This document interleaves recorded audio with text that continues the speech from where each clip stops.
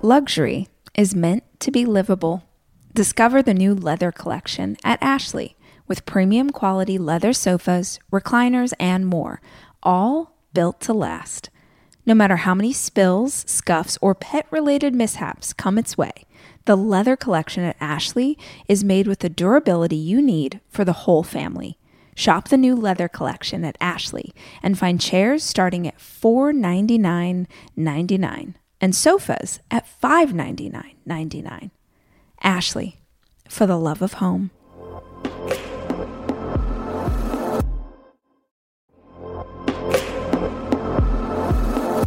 Debit card users, listen up. You've worked hard for your money. Now it's time to make it work even harder for you. With Discover Cashback Debit, everyone can get cash back on everyday debit card purchases. That's right. Earn on things like gas, groceries, and even that midday latte. And to top it off, there are no fees, period. Yep, that means you won't be charged fees on your checking account. Transaction eligibility and terms at discover.com/cashbackdebit. Discover Bank, member FDIC.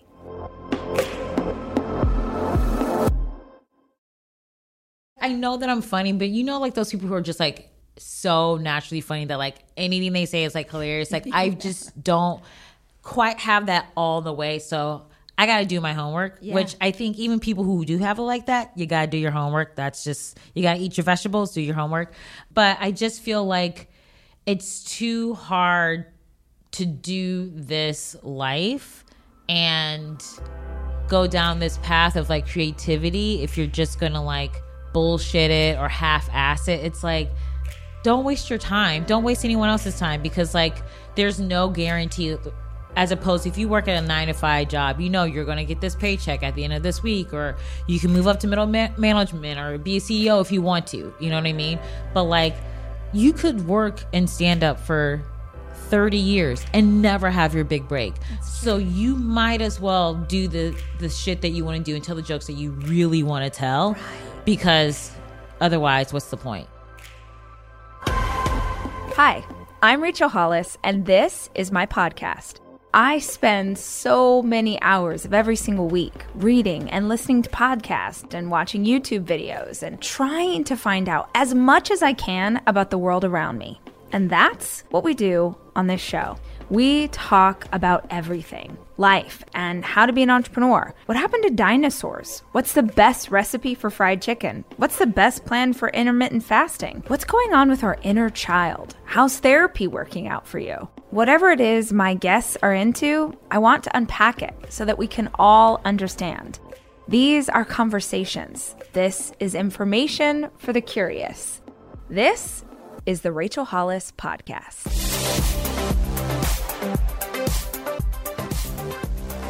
How are you? First of all, I'm good. I'm in this phase where I'm just traveling a lot. So I just got back from Connecticut because I was shooting a show for Roku, and I fly out tomorrow morning to go to London for a week. Holy shit. Yeah. Okay. Wow. So I feel a little bit like, not where I woke up this morning and didn't know what city I'm in, because I've done that before, but just more like, okay, this is the moment we got to go through, and then you'll rest on the other side of it. Yeah. So are you on tour? You were doing a tour, or you are on tour? Or I'm doing like a few shows here and there. Then my tour officially starts in August, the Messy AF tour. Nice. PHOEBERobinson.com for tickets. And I'll be like in Toronto, Chicago, LA, nice, Denver, Vancouver, Boston, Austin. Yeah, all the cities. Yeah, all the tens. But I'm doing some fun shows at the Angel Comedy Club in London. Cool. And then Have you been there before? Yes. Okay. Yes. How's that crowd? How's like a English crowd? It was good. Last time I did it was like 2019 in the Bill Murray room, which is like a 92 seater, so it's like nice and intimate, super fun. So I'm going back to the same room, which I'm really excited about. It's gonna be so fun. Remember 2019? I know, when we didn't know, we touched things, touched our face. We're so trifling. We were like fully filthy the whole time. And now I'm like, so like if someone blows their nose and they do not hand sanitize after they do it, I'm like, you're fucking disgusting. Have you not seen what we've gone through, you know? And then I'm on the advisory board for Red, so I'm going to like a couple events with them.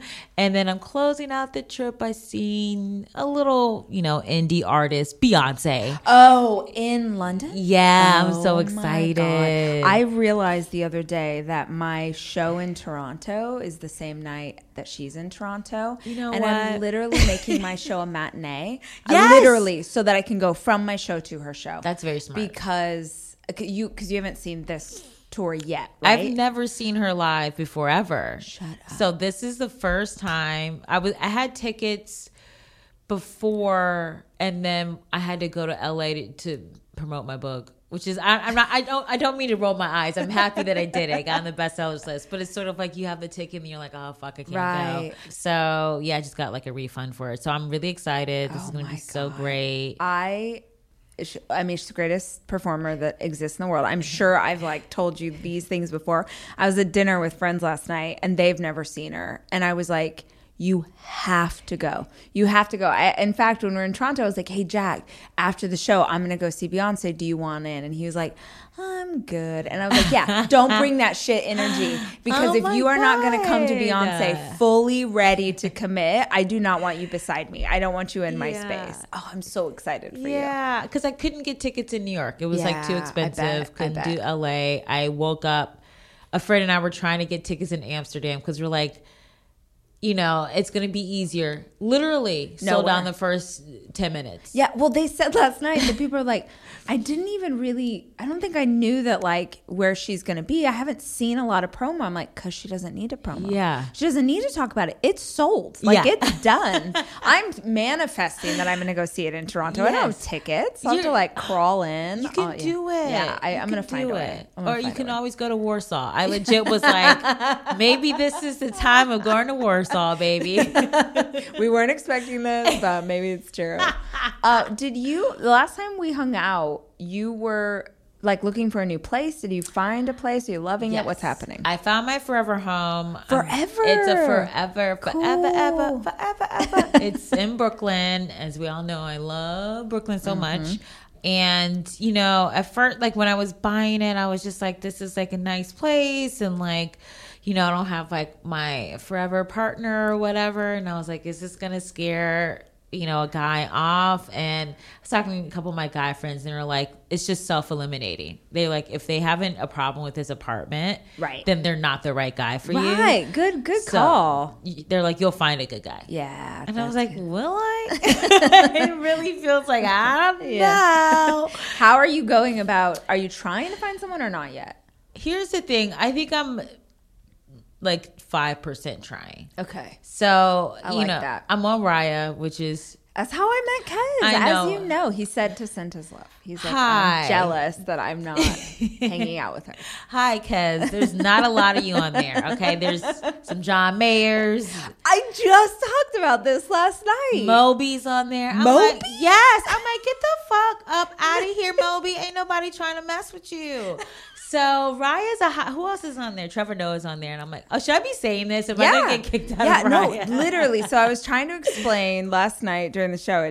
I like was winging it. And I was talking about going on this app. And the very first time I go on, because you know how they serve you 10 people at a time. The second person in my thing is Owen Wilson. And I'm like, he's cute. His smashed nose. He's cute. I never was thinking that maybe Owen was going to be a thing. But you know what? If you're single, ready to mingle, you're like, okay. And I didn't know. And I screenshot it because I want to show my girlfriends. And literally a pop-up shows up in my phone and says, strike one. Yes. It's crazy. Yes. It's like a natural thing to do. A celebrity just came up in my dating app. I want to show my friends. So I was literally borrowing my 14-year-old son's phone and being like, can I use your phone to take a picture to show my friends that John Mayer is a maybe? I sort of wonder if they pay these celebrities. Yeah. It's just, Raya is not great. I'm just going to say it. I'm not going to like rag on it, but it is definitely like every guy is a multi-hyphenate. And I'm like, God, they are all multi-hyphenates. They're all multi-hyphenates. And then you meet them. It's like, you don't even have the first hyphenate. Yeah, you don't even have one dash. Yeah. There's not even one. Yeah. You're so right. They're always like musician Yes. / art director / whatever. It just for people listening who are not familiar, Raya is a dating app that's for allegedly people with high profile jobs. So the hope is that you go on there and you meet someone who's like, oh, I don't want to just be with Phoebe because she's famous and she has this beautiful apartment. I want to be with her because she's cool. I'm cool. I don't need anything from her because I'm also doing a thing. Yeah. But it's harder to find. It's so hard to find. All the guys have no bios. Like all the women, like we're writing fucking Jane Austen novels. Like just this is what I'm like in the morning. This is what I'm like in the afternoon. And the guy is just like a content executive. What does that mean? What does that mean? What does that mean? For what company are you an executive? Yeah. Brian, get out of here. Oh my God. What's your age? Do you have like what are you like, no, these 3 years are all I'm interested in? So I'm 38. So I think my range is like 38 to like 55. Yeah. And if Bono ever gets divorced, then obviously I will you're in. Get up on that Irish D. Yes. But I will fly myself out to get up on the Irish. You say that as someone who regularly interacts with him in real life, so it's like even more like maybe that's a chance. There were a lot of celebrities that I was like, well, if I'm ever single, for sure I'm going to be with, an Avenger. And then I was single and none of them were beating down my door. So that's what people think. They're like, don't you have all these people like sliding your DMs? I'm like, girl, it is women and gay dudes. That is all I get in my DMs. They're just like, you're so funny. Yeah, you helped me change my life. And I'm like, I at this point I want a dick pic. I want proof. Someone harassed me. Someone harassed me. Proof of life. That's what I want. What has single life been like for you? Well, I broke up with my ex last year. It was sad because we were talking about getting married. Like it really felt like we were on the same path. And then I felt like during COVID, I'm such a workaholic. Anyone who knows me knows that. And I just was like, okay, this is getting to be too much. Like it was just all consuming. And I got asked to do my publicist, Sam. Hi, Sam. I love you, Sam. She was like, oh, there's this cool opportunity to promote. I think it was to promote my last book, Please Don't Sit on My Bed. It was like a thing for New York Times where it was like hidden talents. And I was just like, I don't have any. Pass. And then she was like, no, but it's New York Times. Like, let's try and figure something out. And I was like, Sam, I don't do anything but work. And I was like, that's a little pathetic that I don't have one hobby, one thing that I do for pleasure. I turned everything I like into like monetized, job or whatever. So I was like, okay, let me get a life coach. Let me go to therapy. And so I really just was like, I think I'm now in a place where before I would always be like, if a work thing came up, I won't go to a wedding, won't go to the baby shower, I'll cancel a trip, whatever. It's all about the work. And I was just sort of like, is that how I want to keep living my life, So I feel like I've made some adjustments. Anyway, I was working on myself in this way. And I think, because my ex was not working on himself in that way or in a specific way that he needed to, we just sort of grew apart, like no one's a bad guy in my opinion. So now I just feel like I'm dating myself, which is like fun. I started running. I'm doing like 5Ks and stuff. What? You didn't tell me that? That's awesome. Yeah, I did a little run this morning. And so that's fantastic. Yeah. Had you ever run before? Was that like a thing for you or is this new? I tried. And every time I tried, I think I didn't know what I was doing. I was just like, okay, I'm just going to run. Go faster than a walk. Yeah. And it's like, no. So like I literally started with like walk, run, 20 minutes, 30 minutes. And now I'm like, I think the longest I've run has been like 40 minutes. Yeah. Which is like, wow. I think it's one of the most empowering things you can do is take up running, especially, at least for me, if you don't consider yourself an athlete in any way. Because I was always the person for like the first 30 years of my life, I would say, I hate it, I can't do. But you can do anything if you just start small and build. Yes. Yeah. And so that's where I'm at. So my goal is, next year I turn 40. Yes. Which I can't believe. There's a part of me where it's just like, I feel like I'm like 26 7. Yeah. Like I just feel young, you know? So I think next year I want to try and do like the Brooklyn half marathon. Yeah. I know someone who just did that. And I guess it rained it was like torrential rains. And she was like, oh no, I trained for this. I am fucking running this race. Like we're going to do it. Yeah. That's awesome. Yeah. I love that. Yeah. So I feel like now I'm like, okay, what do I want to do?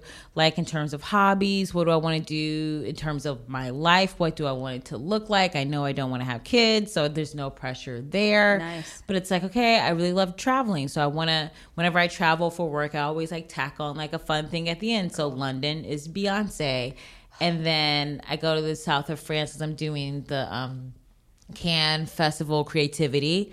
And so I'm going to stay the weekend. And my best friend, we know each other for 21 years? She's flying out. Neither of us have ever chilled in the south of France or done a trip together because I've always been like broke. And then she was broke for a while. Then I was broke and whatever. And so we're going to just stay the weekend and like, you know, do a day trip to Monaco. Just like live a life. I love this for you. Yeah. Instead of just being like, I'm going to work and then immediately fly back to New York to do more work. It's like, bitch, it's the south of France. Just like hang out for a couple of days. Awesome. It's okay. Yeah. This is like, do you feel like this sort of turning the door for you, do you think that was more therapy, more life coaching, or some beautiful combination of both? I think it was a combination of both because they definitely were like, you don't sound like you're having fun. Yeah. Like you sound, you like to work or you're doing all these things, but like you're not really enjoying the fruits of your labor. And I was like, okay, yeah, you're right. So I think it was a combination of that and just sort of like, you know, I think COVID for a lot of people put things in perspective. And, you know, I'm already naturally a person who can withdraw just because, you know, if things get crazy, get hectic, I just kind of like do the Homer Simpson gif where you just fade into the bush. Yeah. COVID kept going on and on and on. It's like, oh, you just can't do that for prolonged periods of time. And so I think for a while, people were just like, oh, Phoebe's never available. So like, I'm just not going to invite her out to stuff anymore. And so I was just like, I have to now make the first move so that people know that I'm still here and want to have fun and want to hang out and want to live a life. And I think people saw me as hardworking, which I am, but like that became like my de facto identity. And I think I was kind of like, I'm more than just my work. No matter how much I love it, I'm more than just that. I am taking my 4 children away this weekend to go skiing. And I think if you're a parent like me, you understand how important it is to have a kitchen available to you when you have 4 kids, which is why Airbnb is always the place that I head to just make the vacation easier. And I have always used Airbnb as a place to stay, whether it was for work or family or a girls' weekend. But more and more, my friends are using Airbnb in a totally different way, as a business, as a way to invest in property and earn money for it. While you're away, your home could be an Airbnb. Hosting can easily fit into your lifestyle, and it's a great way to earn some extra money. Your home might be worth more than you think. Find out how much at airbnb.com/host.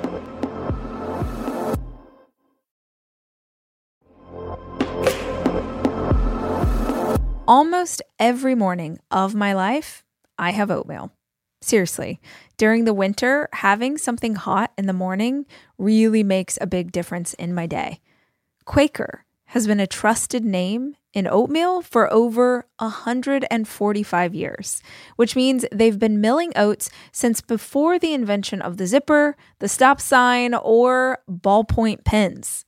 Quaker has something for everyone, whether it's old-fashioned or quick oats that are good for cooking or baking. And while a ton of things have changed, the good stuff remains the same. Quaker, getting up to some good since 1877. Look for Quaker Oats at your local grocery store.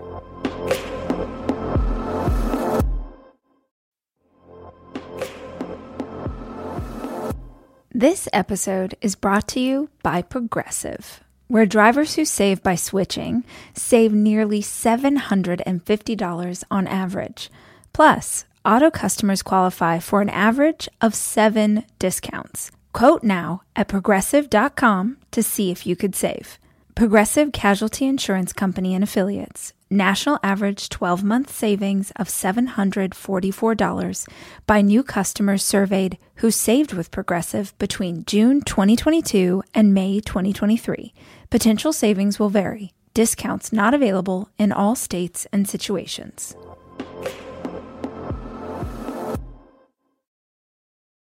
I know you're coming off of one thing and then about to go to something else, but your energy feels lighter.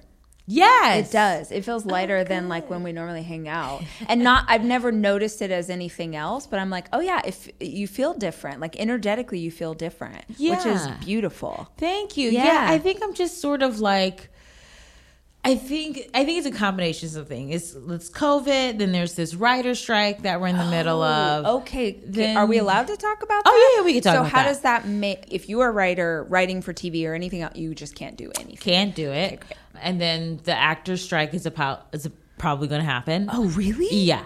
Like it's just a really intense time. And so I think the really big shift happened when my show Everything's Trash got canceled. I didn't know that. Yeah. I don't want to make like a thing go on social media and be like, my show got canceled. Like who cares, you know? But that does suck. I'm sorry suck. I didn't know. Yeah. But that was a show that I worked on with my showrunner, Jonathan Groff, not the actor, but Jonathan was our head writer for Conan, showrunner for Happy Endings, Blackish. Like he's just the guy who's like amazing.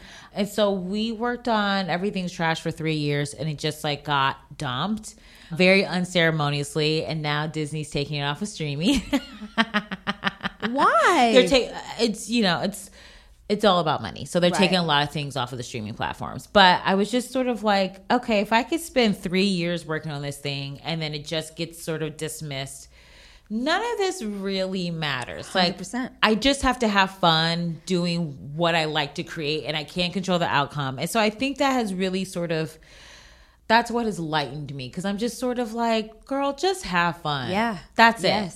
Well, and I think that when we do things where we actually are having fun, you naturally, because your vibration's higher, you attract more and better things. Yeah. I was talking to Kez about this a couple weeks ago, just like looking at the future and trying to figure out, what do you say yes to, what do you say no to? Because I think we've all found ourselves in situations where you're like, the money's really good and like, I'll just knock it out real quick or what. And I was like, I want to go slow and I want to be intentional. And I was like, I just need sort of a litmus test or like a low level. It has to be this, or I just say no. And the two things I came up with is, will this be helpful to people? Will I enjoy it? That's it. Will this be helpful? Will I enjoy it? And that's not going to be everybody's like, parameters. But for me, will this be helpful to people can be a lot of things. Yeah. But it's the intention or the mission that I sort of want to do my work with.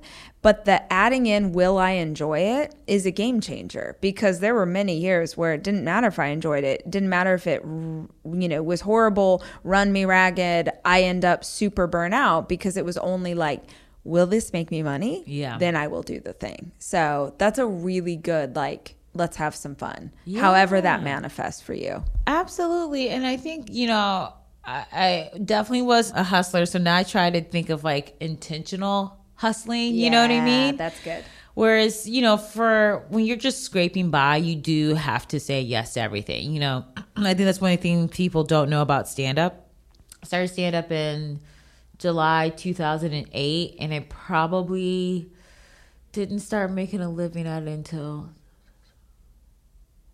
2017. Wow. Right. So that's a long almost a time. Decade. Yeah. That's a long time. So it'd be like any freelance writing gig I'll do, any college gig I'll do, anything out of town like I will do. And so I had to sort of condition myself with theory to be like, okay, my therapist was like, you're not in 2009. you're not in that place anymore. So you don't have to say yes to everything. You don't have to work around the clock every day because you think you're not going to be able to make rent. She's like, you're going to make rent. It's going to be fine. And so it's sort of like rewiring my brain to be like, okay, I don't have to be in survival mode the whole time, which is like really freeing. But I think because I was so like, when's the other shoe going to drop? And it's just sort of like, no, you're in a new place in your life. You're saving, you can be more intentional with the jobs that you take. So I feel very, knock on wood, lucky to be in that space right now. Yeah. I took you off on a little tangent. Oh, yeah. You were talking about like all the things that are going, like writer's strike is happening, acting strike's going to happen. And you're sort of laying out the next, what's coming next? What are you doing? How are you going to have fun in what's coming around the corner? Yeah, I think I'm just like, when these things like a strike or whatever they happen, it's so beyond your control. It truly is like literally nothing I can do. Yeah. Other than be like, this is what's happening. I voted for the strike to happen because the powers that be are not sharing the wealth. Yeah. You know, I'm working on stand-up right now with the tour I'm so excited about and have a couple of book ideas, but I feel really creatively fertile, which my life coach / astrologist, hey, Whitney Howard, she was saying, she's fantastic, by the way, but she was saying like late 30s to like mid 40s is just a really creatively fertile time. Yes. So this is a thing. I've actually read about this in books on like perimenopause and different things where women...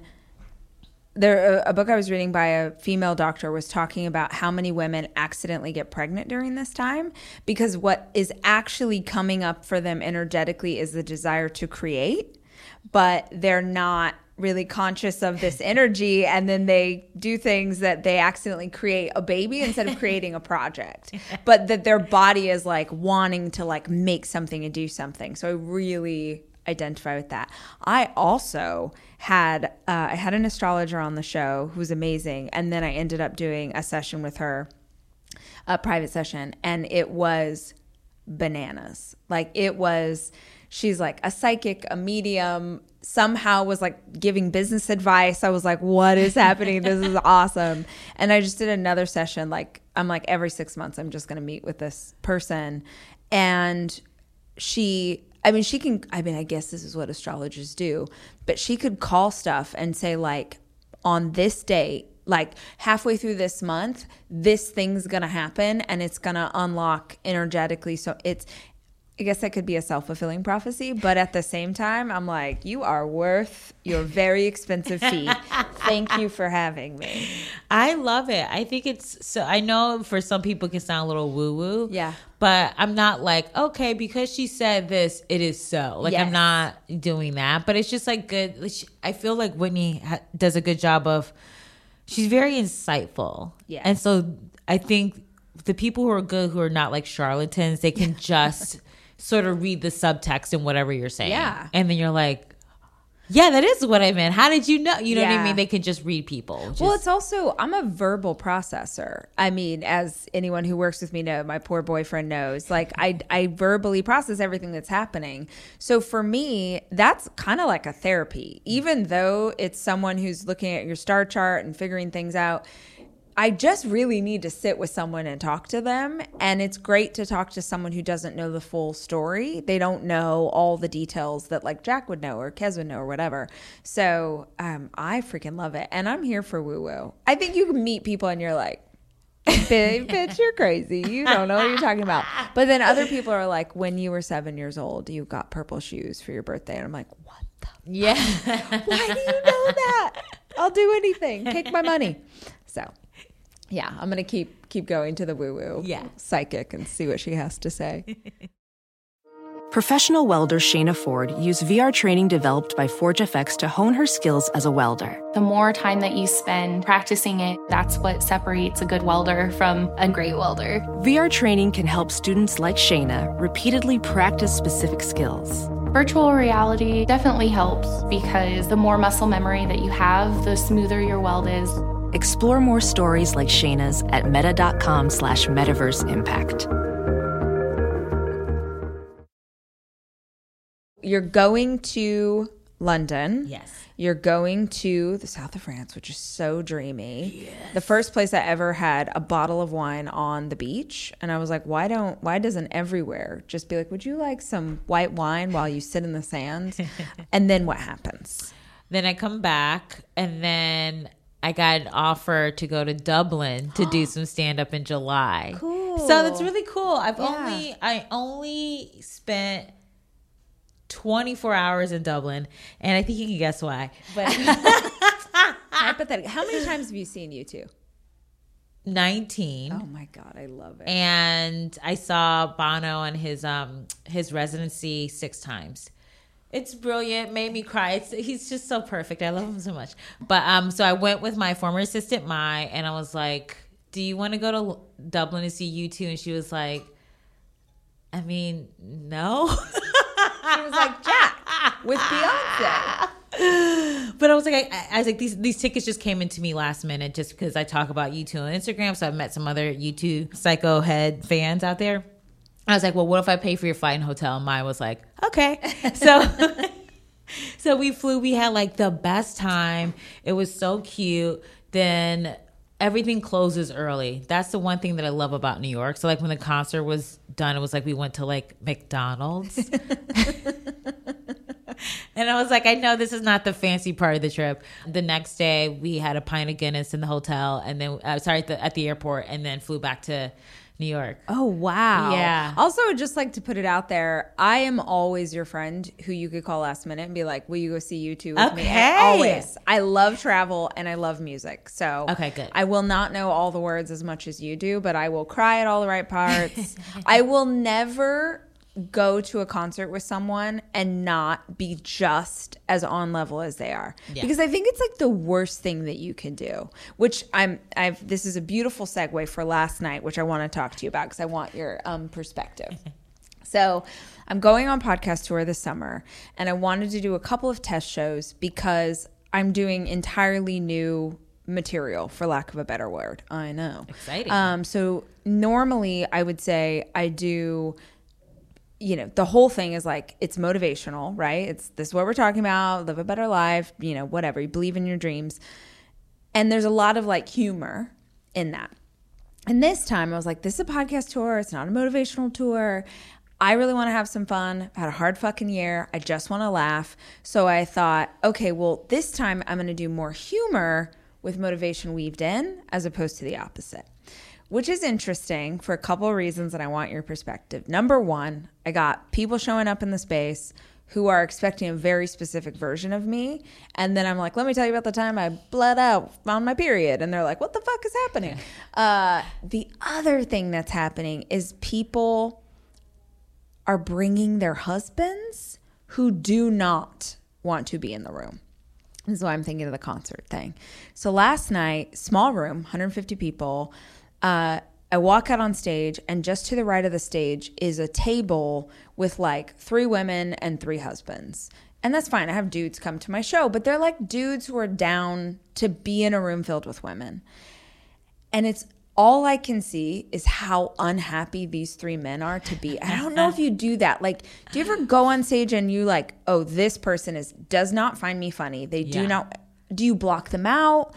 Do you try and engage? Like, what do you do when someone's in the audience? They're not heckling, but they're like heckling with their energy. Yeah. Do you know what I mean? I know what you mean. I've been doing comedy for 15 years. I'm at a place where I literally do not give a fuck. I'm like, we here. The check is going to clear. So I'm going to say what I have to say, and then I'm going to bounce. And if you're not having a good time, that's on you. You can choose to have a good time or not. And so I think sometimes when people, they want to sit at a show and they just want to be like, Yes. Like, if that's how you want to spend the next 90 minutes, that's a bummer for you. Right. And that says a lot about you. So are you able to just sort of like block them out in your mind? Oh my God. I literally last night like turned my body and faced this way so that I couldn't. Halfway through the show, he literally put his head down on the table and started sleeping. I was like, that's bitch, fine. You wouldn't, even then, you're not going to be like, sir, are you okay? No, I would be like, great. I would just like talk shit about him because like, honestly, there's always going to be I've gone to concerts and people have like fallen asleep. There's always going to be that person who falls asleep. It's like, that's their journey. I am not going to go on it with you. My GPS is telling me to go this way, so I'm going to do that. But I think before I used to get so rattled or so like, I got to make everyone like me and blah, blah, blah, blah. And I just, again, I think with like the show getting canceled and just like the amount of rejection I've gotten. And I was talking with my good friend, Amy Aniobi, who is a writer, producer for Insecure. She's brilliant. And we were just like, you know, we're not like, there's just some people in Hollywood where like, people just love them. And like, just every door opens for them. And not that they don't work, but it's just like whatever they're selling, like everybody just wants to buy. You know what I mean? And Amy's not like that. I'm not like that. Like I'm a little bit scrappier, like whatever. And I know front facing, it seems like I'm just getting yeses all the time. But I'm like, if you guys only knew how many no's it took to get this one yes. So I think for me, I'm just sort of like, I've gotten to a place where I'm like, no one show matters more than the next. So if I have a night where I like crush and it's just like they're eating out of the palm of my hand, I'm like, that doesn't matter more than the night that I bomb. It's just like, it's all, do I sound really zen and like whatever, but I'm like, it's just all like, in the end, it all like just whatever. Yeah. It just evens out. So let's say you're going on tour, right? Yeah. And I have found, and I assume this is true for everybody, but tell me if you feel different. The energy of the crowd changes based on the city you're in. Yeah. Yeah. So like this, you'll be like, holy shit, like Tampa was on fire last night. They were really into it. And then you're like, oh, I bet New York's going to be an amazing crowd. And then you do the show and you're like, oh, that wasn't sort of what I thought it was going to be. Number one, do you find that that's true? And number two, if you're on stage and 10 minutes in, you're like, oh shit, that joke usually kills and people aren't responding, what do you do? Do you go harder? Yeah. Do you change up the material? Like, do you try and adjust based on the audience, or you're like, I am doing my show, this is what it is? Yeah, I mean, to answer your first question, every city is different. And even if you're doing like 2 nights in a city, each show will be different. Interesting. Like I did when I was running in the hour, because I was like, oh, let's see. When I booked this show at the Dynasty Typewriter in March. Oh, I just did that last weekend. It's so fun. It's so fun. Great Yeah, space. we loved it. That green room. Yeah. You look really good in the lighting. Yeah. You're like, okay. And so I was like, I'm going to do just a workout show. And I was like, well, maybe I'll have like 30 minutes. Yeah. I'll do that on Monday. I'll do that on Tuesday. So like, you know, like Thursday, Friday, Saturday, people are kind of expecting like it to be like whatever. So I was like, Monday, Tuesday, earlier in the week, people like will understand it's a workout show. I did like 51 minutes and like the Monday crowd was great. Yeah. And then the Tuesday crowd was like Monday was like high. And then Tuesday was like bananas. And I was like, this is great. This is cool. I love that from night to night. You can see like what hits, what doesn't, what ad-libs that you can add, like places where you can move things around. So that's always like super fun. Like I like to get very nerdy with it. Are you doing that with someone else? Like does someone else watch the show and then help you like figure it out, or you're just doing it yourself? I'm doing it myself. So I record all my sets, and as I'm building my hour, I'll usually just do like the whole thing. And then at the end, I'll do a Q&A. And I'll be like, so what'd you guys like? What'd you guys want more of? That's a cool idea. Like, did you feel like the order flowed? Like, because that's the thing that I want to make sure, because this one, the first one I think was just like, I want to prove that I can be funny for an hour. And now I'm like, I have a theme. So I'm like, I really want to make sure it's like the narratively. works, yeah. And I find that super beneficial. And it's just like a no ego thing. You just like, sometimes people say stuff in the audience and you'll be like, that was fucking dumb, but I'm not gonna like hate on them. You know, but it's good to just hear like people's feedback, because you know where people's heads are at. So that's always like super fun. Yeah. Okay. That's good to know. I usually, you know, the last couple of weekends, it's been Jack and Kaz like in the green room with me, and I'm like, well, what'd you think? How was that? Good. Yeah.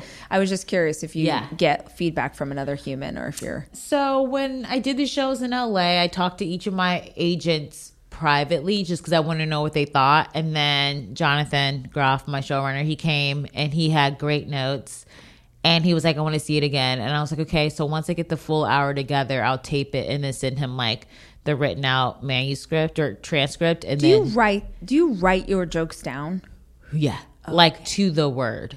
Oh, to the that word. was something last night when I was driving away that I was like, because I'm I'm not trying to be a comedian. I'm just trying to bring more humor into the work that I do.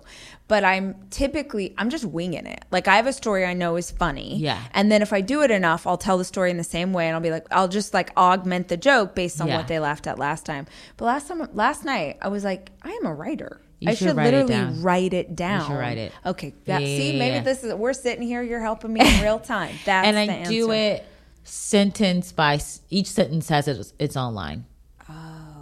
So that way you can really, like, you can zoom out and see, what are you over explaining, or what are you not explaining enough? What's a double B? What's that mean?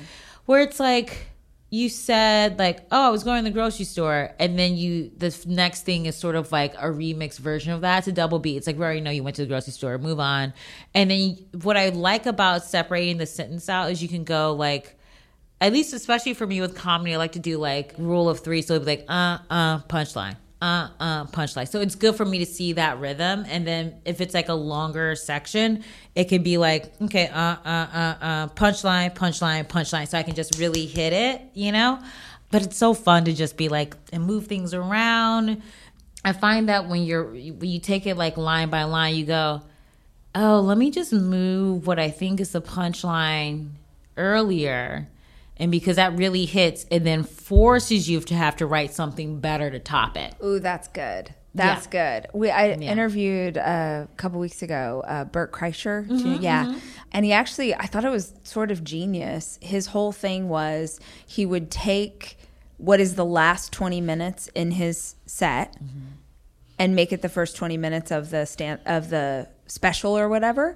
Because he was I heard from someone at Netflix that most people stop watching a comedy special after 30 minutes. So I was like, well, I better do my best stuff in the first 20, but then it's going to force you to bring a even better game at the end so that it builds to something if someone's willing to watch the whole hour. Yeah. Which I was last night I was well, what if I just ended on the funniest part, I think, or the part that the audience really likes? And Jack and Kez were like, no, you can't. You gotta build to that. You can't. Yeah. I talk about my period a lot. So you can't just start with you're bleeding out. It's fine. So, okay, this is amazing. This is super helpful for me. It's so fun. I love all this nerdy, just getting in the weeds with it. I love hearing either interviewing comedians on the show or listening to them on other podcasts, because I think that oftentimes the work, what you're watching on stage, because it's funny, it seems light, or it seems like they didn't work for that. And what you discover is it's you. I did it for 9 years before I ever was able to make a living. Or they're like, oh, I did 150 shows figuring out that joke before you saw it on, HBO or whatever. Is that something that you figured out quickly, intuitively? You're standing on stage, they laughed here, they didn't laugh there, I'm going to change it? Or over time, you're in the business, you're talking to other comedians, you learned how to do what you do? That's a good question. I mean, I feel for a really long time, I did not enjoy doing stand-up. I would say this is the most I've ever enjoyed it. Oh, cool. Really. And I think before I was too in my head. I was too much I could be funnier. I was too intimidated by the other guys, and it's very male dominated. And so then I just would doubt myself or doubt how good I was, or felt like I didn't belong. And, I'm very much, there's a lot of hangout culture in stand up, which is great. But, certainly when I was starting out, I had a day job. So I would do my day job. Then, I don't know, I go to Staten Island or I go wherever, do stand up, race to get home, to get 6-7 hours of sleep, and then do that all over again. So I was not really hang out. Yeah, I wasn't hanging out a lot. And I think sometimes some of the comics thought I was being snobbish or whatever. And I was if I don't make a living, I can't stay here in New York. I don't have roommates. I don't have financial support from my parents. They're doing their thing. I got to do my thing. And no one needs me to do stand up. It's not I'm going to be a nurse. I made this choice, So I think for the longest time, I was just in my head so much, and I have pit in my stomach before every show. And why were you doing it if you didn't enjoy it? You had a vision of where you were going? I always felt like I was funny, and I was one day I think I will get to the level of funny that I can see in my head. if that makes sense. It makes total sense. So it's like, I just got to grind it out and be whatever. And I think now I just have I don't even call it like a fearlessness. It's just more like, I know how to tell a joke. I know how to write a joke. I know how to be on stage. I know what matters and what doesn't.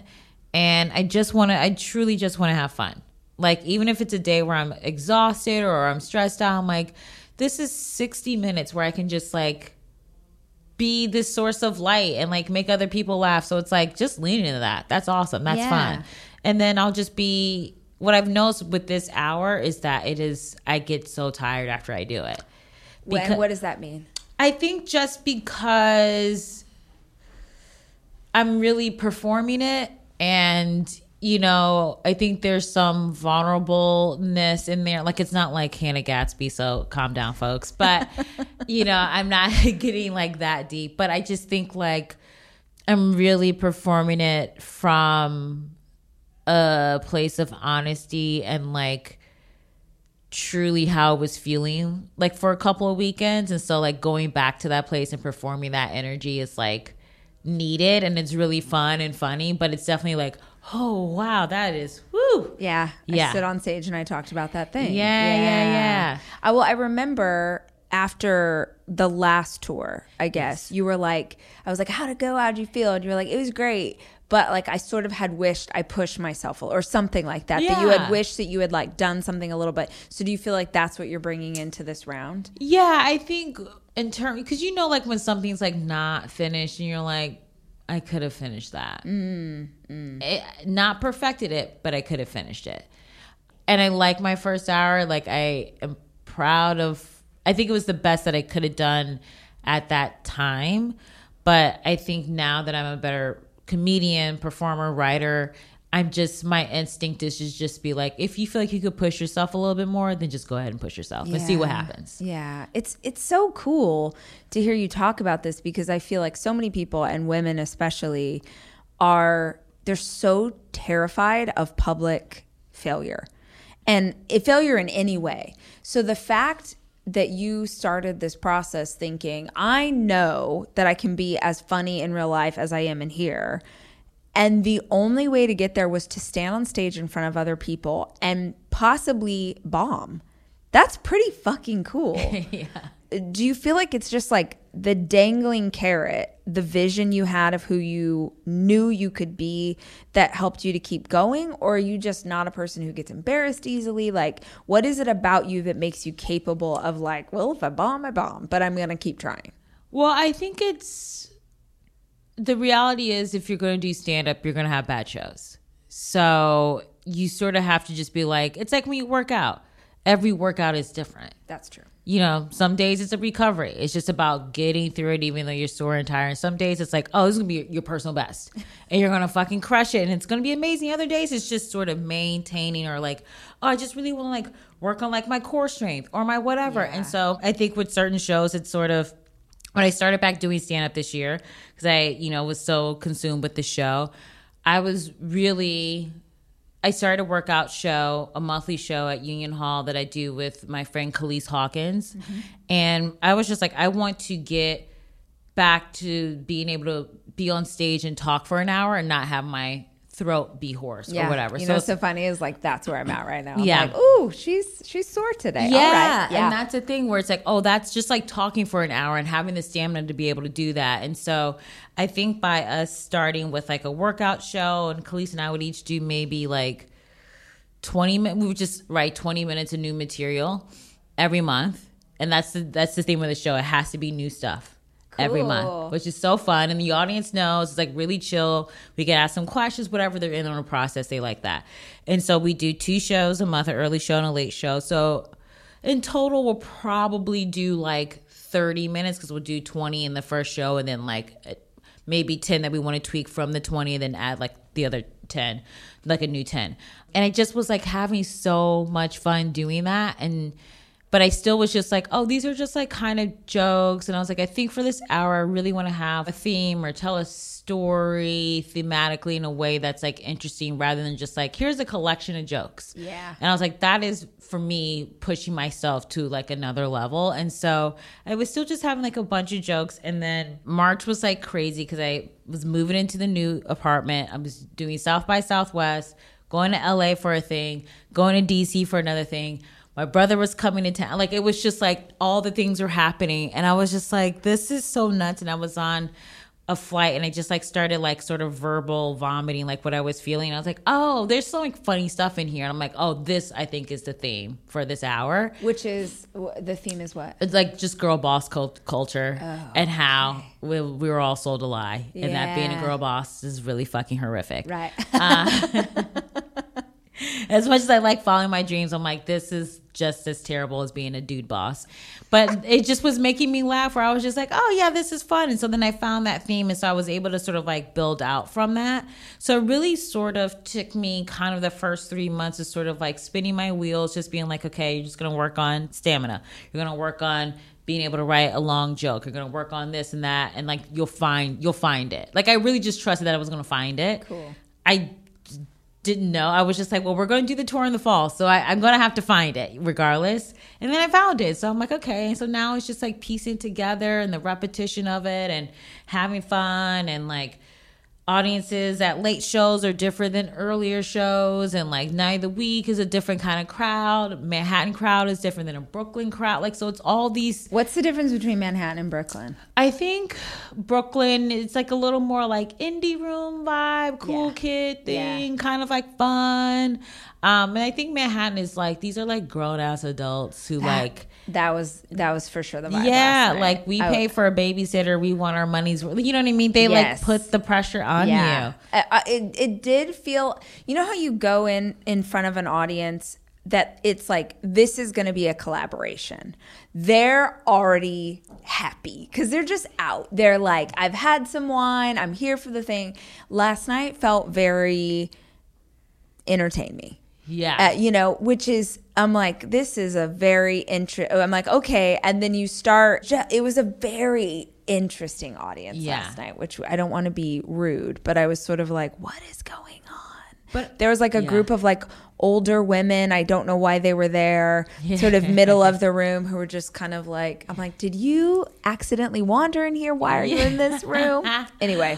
But I find in those situations, I'm always just like, just stay the course. Yeah. It's because I think it's very easy, especially in stand-up comedy, to let the crowd dictate your material. And then you'll just end up with a mishmash of just like fucking hacky club shit that you don't even want to do. So I'm like, I don't care who is here. This is the hour that I have. Cool. You know what? Honestly, that's good advice for anybody doing anything, not just comedians, is like, we are trained by social media especially, and the algorithm, that there are certain things we can do or put out in the world that people will love best. It'll get the most likes. It'll be the thing that everyone runs to. And it'll train you to just show up in the exact way that the audience wants you to, which is how you end up never evolving. Yep. You know, I was saying to Jack, I had gone to dinner with friends last night after the show, and they're wonderful. And they weren't being in any way like rude, but they were sort of like, why are you doing this? Like, you know how to do a thing. People like your thing. You get money for the thing. Keep doing the thing. I'm like, because I've done the thing for 10 years.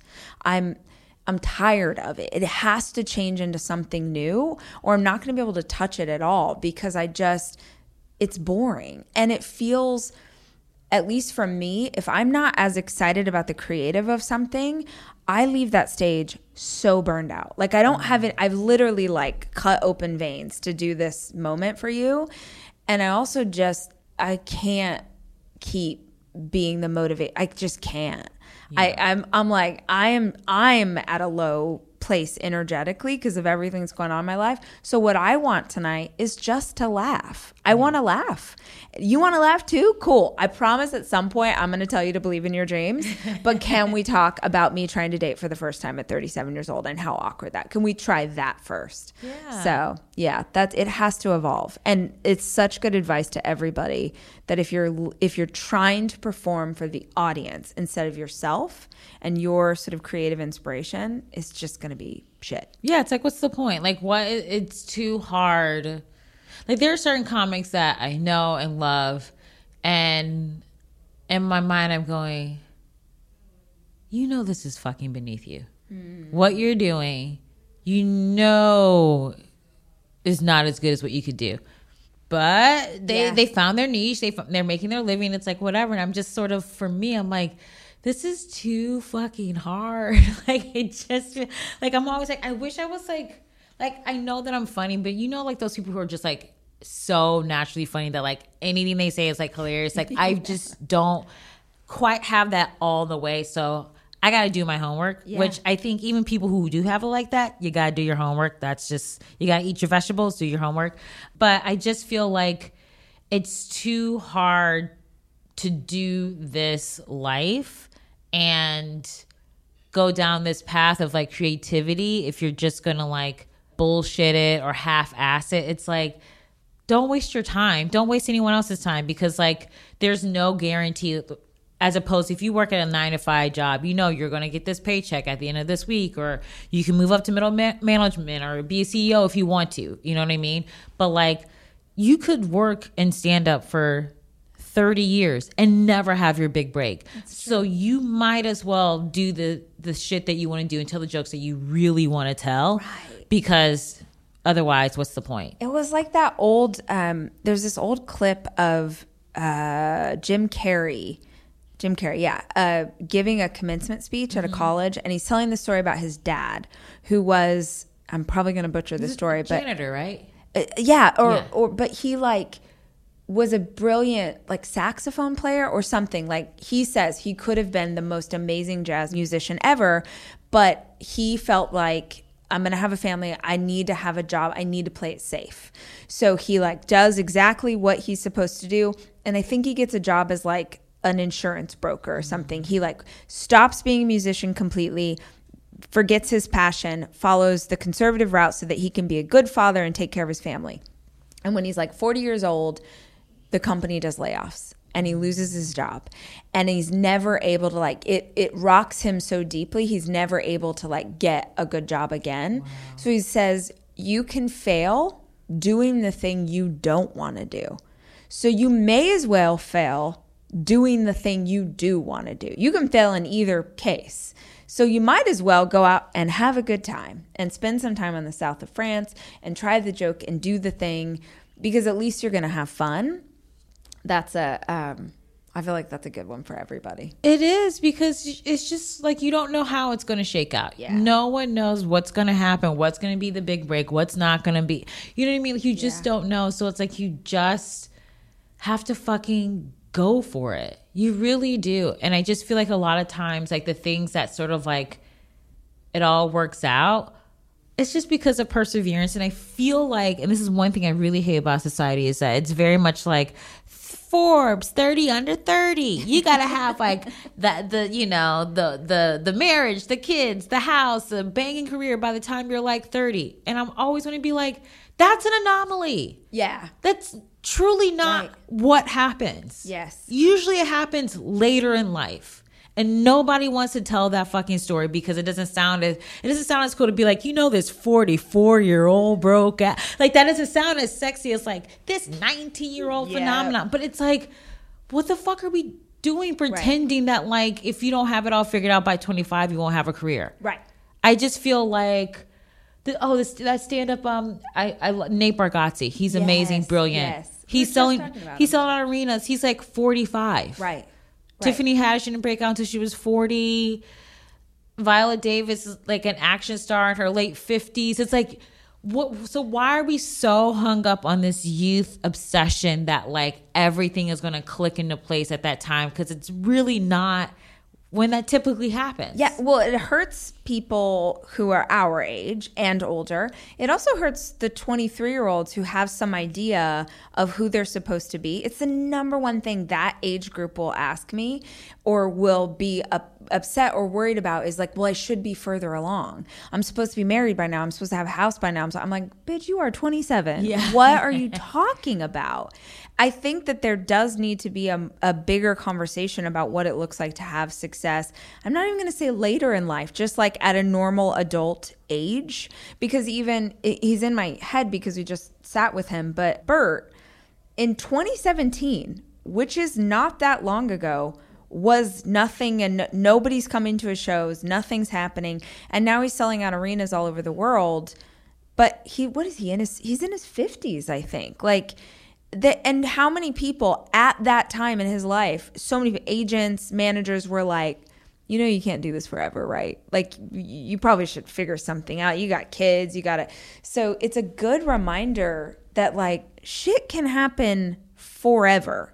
As long as you're on this earth, kicking it, trying, doing things, like, it could still be your chance, but it's never going to be your chance if you give up. Exactly. And for me, there's so much of it is like, a lot of it just comes down to like experience. And I know people hate hearing the word experience, but so many things just once you've been doing it for long enough, you just like that like worry or whatever, that kind of goes away because you're like, I know what I'm doing. This show can go down 30 different ways. And I got it. Yeah, I'm pretty sure I can handle Yeah. whichever way it goes. Yeah. And so I think when we condition people to be like, you have to have everything figured out and it has to be locked in this way for the rest of your life. So crazy. It's ridiculous. I'm like, you know, if you want to be a painter in your 20s and then you hit your 40s, you're like, I want to be an architect now.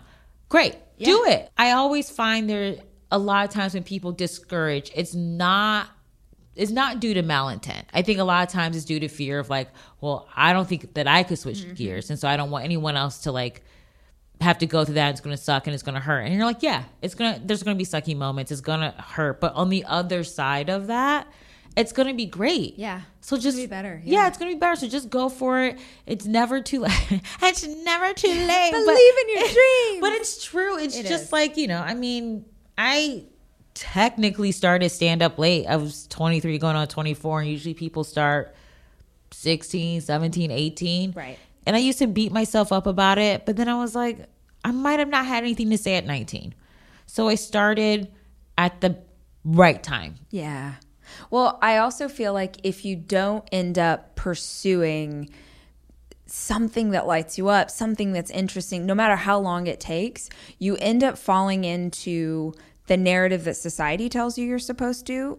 You know, there was a woman last night at the show because I talked to the audience and sort of do like a Q&A, not Q&A, but like interaction. And I was talking to her and sort of the big thing in her life, she's 38, I think she said. And I said, you know, what's your hope? Like next 5 years, what do you want to do? And she's like, well, she's single. She's like, I want to get married and I want to travel and I want to do all these things. And in just talking about that with her, I was like, can I just augment your perspective a little bit? The goal is like, I want to find a partner. I want to be in love. I want someone who has these values and these characteristics. Like, that's something to aim at. I want to get married is not a goal. Yeah. That's not a good goal. Yeah. Because I could get married by the end of the week if I want to. I could go find a random person on the street and get married. And I feel like when you are not intentional about exactly what you want, the universe is like, all right, well, I'll give you someone to marry, but that's not a way to build a life. You want to build a life around the stuff that you like to do, the humans you want in your circle, the energy that you want to create. I ended up talking to her for most of the conversation about quitting her job and moving to Ibiza and being a bartender. Because I was like, bitch, if I was single and did not have children, she's like, she said, I want to get married. I want to have children. I really want to travel. I want to see the world. And I was like, okay, well, You can travel now. yeah, I was like, Yeah. go. Yeah. Quit your job. Yeah. What are you doing? Like, there's lots of ways to pay your bills. Like, go see the world. This might be your only chance. Maybe Boo is in France. You don't know. You're never going to meet him unless you get up and leave your life. But we get stuck in these narratives of what society says you are supposed to do by a certain age, especially women. And it doesn't occur to us that there's any other there's any other way to be. Yeah. And I think there's also too, like, people get worried about, like, will this make sense to other people? And sometimes I'm like, who gives a fuck? Who cares? If it makes sense to anyone else. Yes, it's your idea. And the thing people do is they try and explain the vision to someone else because who has no vision. Who has no vision. And they're like, oh, because they want someone else to buy in on it, or they want someone else to support the idea. So they're like, oh, well, you know, I'm going to tell my mom, or I'm going to tell my boyfriend or whatever, and hope that he gets it. But they can't see what you can see. Yeah. They don't see the vision. And so they're like, what? Yeah. And it just is discouraging. It kills your momentum. It does all these things because you're trying to bring someone in on the idea that doesn't have any ideas of their own. Yeah. And the truth is, and I know this might sound a little negative, but a lot of people are fucking raggedy and they just cannot see like 5 feet in front of them, let alone this vision for something that isn't even existing right now. Yeah. So I'm always just sort of like, to me, I'm very much a consider the source.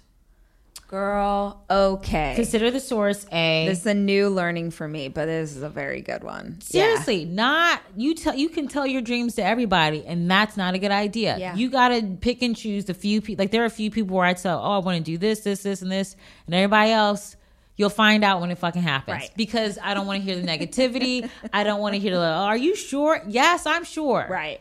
You go be unsure in your life. But I'm sure about what I want. And like, my thing is, I'm always like, I want X, Y, Z. I don't know how I'm going to get there. That is okay. I don't have to know how I'm going to get there. I just know that I'm going to prepare myself, and then a path will reveal itself. Yeah. And that's fine. And I think it's hard to have faith in something that's not tangible. But I think because I'm in a creative field where, you know, everything is like a blank page and I just have to like get it out of my head onto the page. To me, I'm like, that feels just as normal as if you're working with clay and you can see the clay here and you're making a pot. Like, it, to me, there's no difference. And I think just a lot of times people just like are either fearful or they're like, oh, I wish I had that tenacity and I don't. So like, maybe I'm going to just try and like, you know, bring you down a little bit so you don't rise up to where you're destined to be. And so consider the source. I say this all the time. Like, not everyone is your cheerleader. They're not. Yeah. They're not. Yeah. And you will find out once you achieve whatever it is.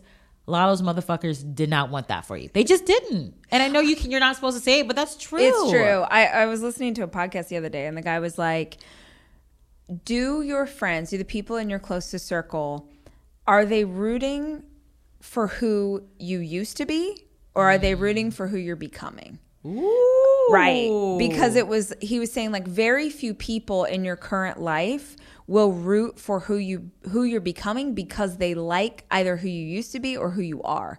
So the idea of you elevating and changing is scary. So they're not going to sort of root and encourage that version of you. And he's like, those people stay in your life only because they might not. He was like, if you're not rooting for me, then the only reason you're in my life is because you think that somewhere I'm going might benefit you. Like, you are either rooting for that person, not because they can hook you up or pay for dinner or get you tickets, but because you are also aiming at something bigger, and we're rooting for each other, which is so good. I think the consider the source thing is something the universe keeps putting in front of my path over and over again. I was in San Antonio last week because I went to see the Red Hot Chili Peppers, which, by the way, they're great live. Holy shit. Yeah. Holy shit. We had so much fun. Oh my God, I'm so glad I went. They're so weird and like cool, and the musicianship, it just was incredible. So we went to San Antonio, and we're staying.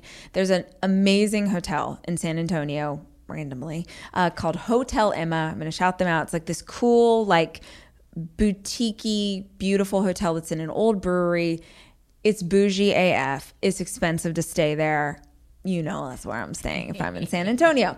So I take Book. His birthday's tomorrow. So I took him to this for his birthday. And we were having drinks before the concert. Because if I'm going to go for 8 o'clock start, I'm going to have at least 2 espresso martinis to stay awake.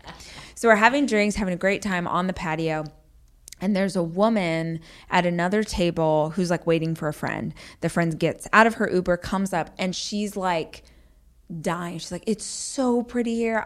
Oh my gosh, I'm so excited that we came to this hotel. Like, I've always wanted to come here. I've always wanted to stay here. Like, it's so pretty. And the other woman is like, ugh, you want to stay here? Do you know how expensive it is? You're going to spend that kind of money to stay in this hotel? And she just like goes off. Now, first of all, we call this yucking someone's yum. Yeah. Like someone's really excited about it and you're just like, fuck everything you're saying. But I was watching this happen. Number one, we all need to be conscious of the people in our life who are like, that woman was like, oh, I would love to stay. There is nothing wrong with her wanting to stay at a nice hotel someday. There's nothing wrong with that. And if she wants to drop that kind of money to stay at this hotel, fabulous. Good for her. But the other woman like immediately destroyed it. She destroyed it because that doesn't align with her vision. Those are not her values. She would never spend that kind of money. That's fine. But I wondered, will this woman never stay here because she was just, it was like hitting a puppy with a newspaper on the nose? That, consider the source. That woman, like, sorry, I'm getting ahead of myself. If you have a vision in your life of like, someday I'm going to South France with my best friend. Someday I'm flying in first class. Someday I'm flying in private. Someday I'm flying the plane, like whatever it is. And the person you're talking to has no interest in that kind of thing, but then uses their lack of interest to destroy your interest. This is not, you are trying to be an eagle and fly up here and you're hanging out with a pigeon. Okay. Pigeons cannot fly at the level of eagles. Okay. I heard a pastor say that once and I was like, I'm going to use that. But like, we need to hear that because oftentimes if you're in those circles, you think something's wrong with you. Mm-hmm. You think like, oh, I'm aiming too high, or this is not what, people like us don't do things like that, whatever. You need to fill your spirit, your media feed, your books with more people who have done the kind of shit you want to do. Not your sister who has not left your hometown and is afraid of flying on an airplane. Like, she's not the one to talk to about world travel. Yeah. Yeah. And I also feel that was all really good. And I feel like, I think sometimes people go, well, if this person wants this thing and achieves this thing, where is this going to leave me?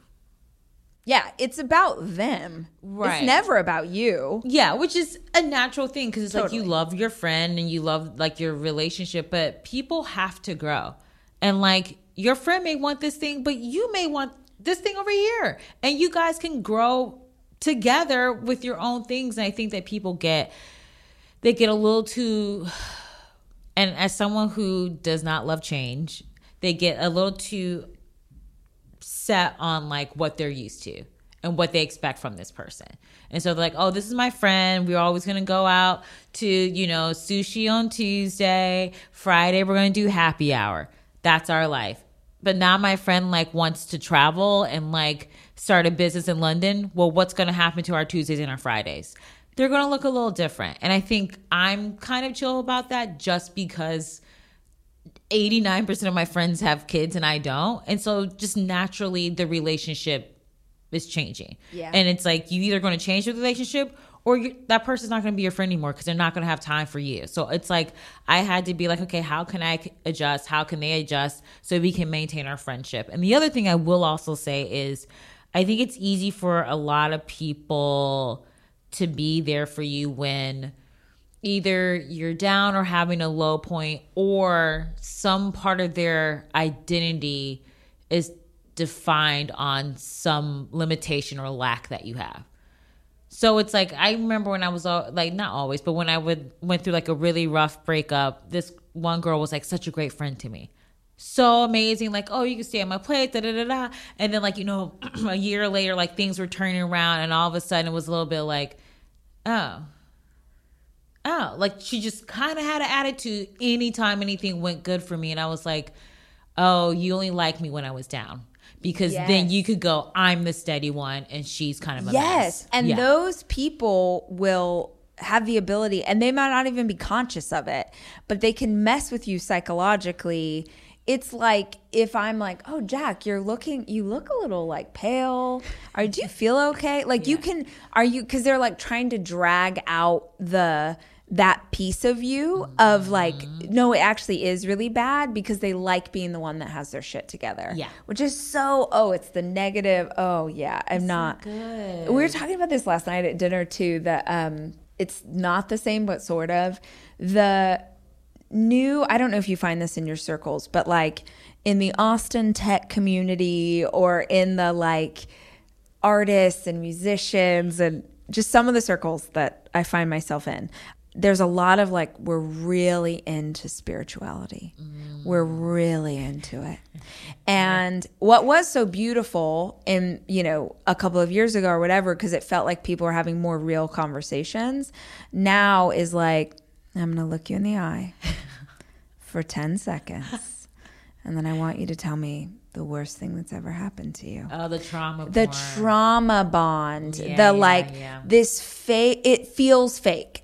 In the room, people are like, this is the realest shit I've ever. I'm like, bro, life, yes, is trauma. Life is some hard shit. Life's also funny. Can we just have a fucking beer and calm down? Can we hold space for both? I was at dinner with friends last night, and we talked about some really hard stuff they're going through, hard stuff I've gone through this year. And we also laughed our asses off about stupid things. We talked about concerts we want to see. Real life is both of those things. So it's like, beware of friends that only really want to hold space for one version of you, because that's the version of you that works best for them. Yes. And I just also think that, like, sometimes people think, like, life has to be harder than it is. So when you're in a good season, it's like, what's going to happen? Yeah, it's like, who's behind my shoulder? Like, I don't trust this. And it's like, you have to trust it. You have to trust the good just as much as you trust, like, that the bad is going to come through. Yes. This is silly, but not. I never miss a flight. You travel a ton. Yeah. You got a rhythm. You got a routine. You know the airport. You know what to expect. You know if you're going to JFK, it's a different thing than if you're going to Austin, right? So I have a whole routine. We were coming out here and had a morning flight, and it was just the weirdest series of unfortunate events. We get to the airport. It's an hour to check in a bag. And I normally would bring a roller, but I just thought, I didn't know what I wanted to wear last night. So I want a few options. So it took an hour. And by the time we got up there, you could not check the bag. We tried everything. We tried a kiosk. We tried a person. It was too late. And so bless Boo, who says, I'll take the bag. I'll go on a later flight. You go. You got to get to New York. I'm like, oh, this sucks, but okay. I run, I go to the plane, I get to the plane, they scan my thing, and they're like, the front desk where I had tried to check in canceled my ticket. I'm not on the plane at all. Not at all. So I'm like, what? And I was so upset because I'm just like, what on earth? I have so many miles with this company. Like, you've literally canceled my ticket. And I'm all pissed off, I'm gonna be honest. I don't normally get pissed, but I was pretty pissed. I'm tired. It's very early in the morning. And I was walking back out. I'm like, Boo, you gotta come get me. Like, we're not going to New York right now. And I always get this reminder, if you're gonna be grateful when the universe works for you, then you also have to be grateful when it doesn't. Because when it doesn't, it still is. Like, if you're going to assume that when you make the flight, the universe was guiding your path, you also have to believe that when you don't make the flight, the universe was guiding your path.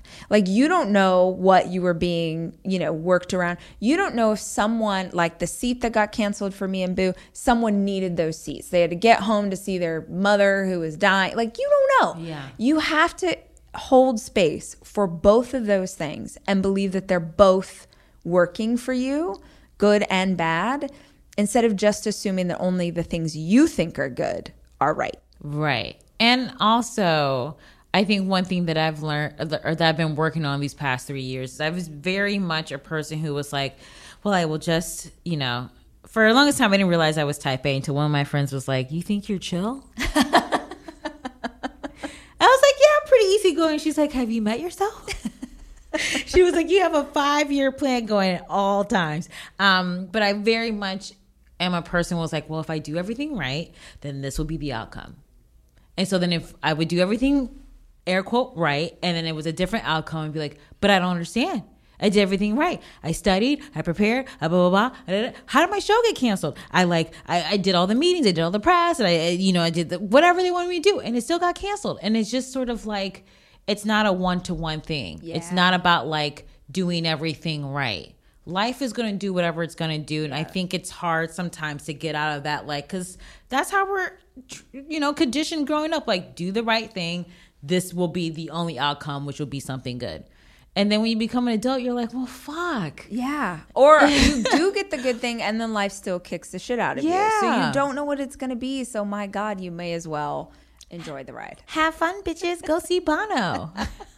But I do want to make sure people who are listening, where are they getting tickets? Where are they following you on social? Tell them all the things. Yes, I'm on social media at Dope Queen Phoebes, P as in Paul, HEE, B as in boy, S as in Sam. You get tickets to the Messy AF tour, PHOEBERobinson.com. It's on the homepage, so you don't even have to like click onto another page. I'm making it so easy for you guys to buy these tickets. They're reasonably priced because, listen, everybody about to be out of a job. I'm going to be out of a job. You're going to be out of a job. So we got to get some shit we can afford. But it's a fun time. So just come through. It'll be awesome. And I'm trying to think of anything else. When are you in LA? Oh, September 22nd, I'm at Largo. Okay. And tickets are available for that now. Okay, So if you want to I go will ahead be there. I promise. Yes. The Rachel Hollis podcast is produced by me, Rachel Hollis. It's edited by Andrew Weller and Jack Noble.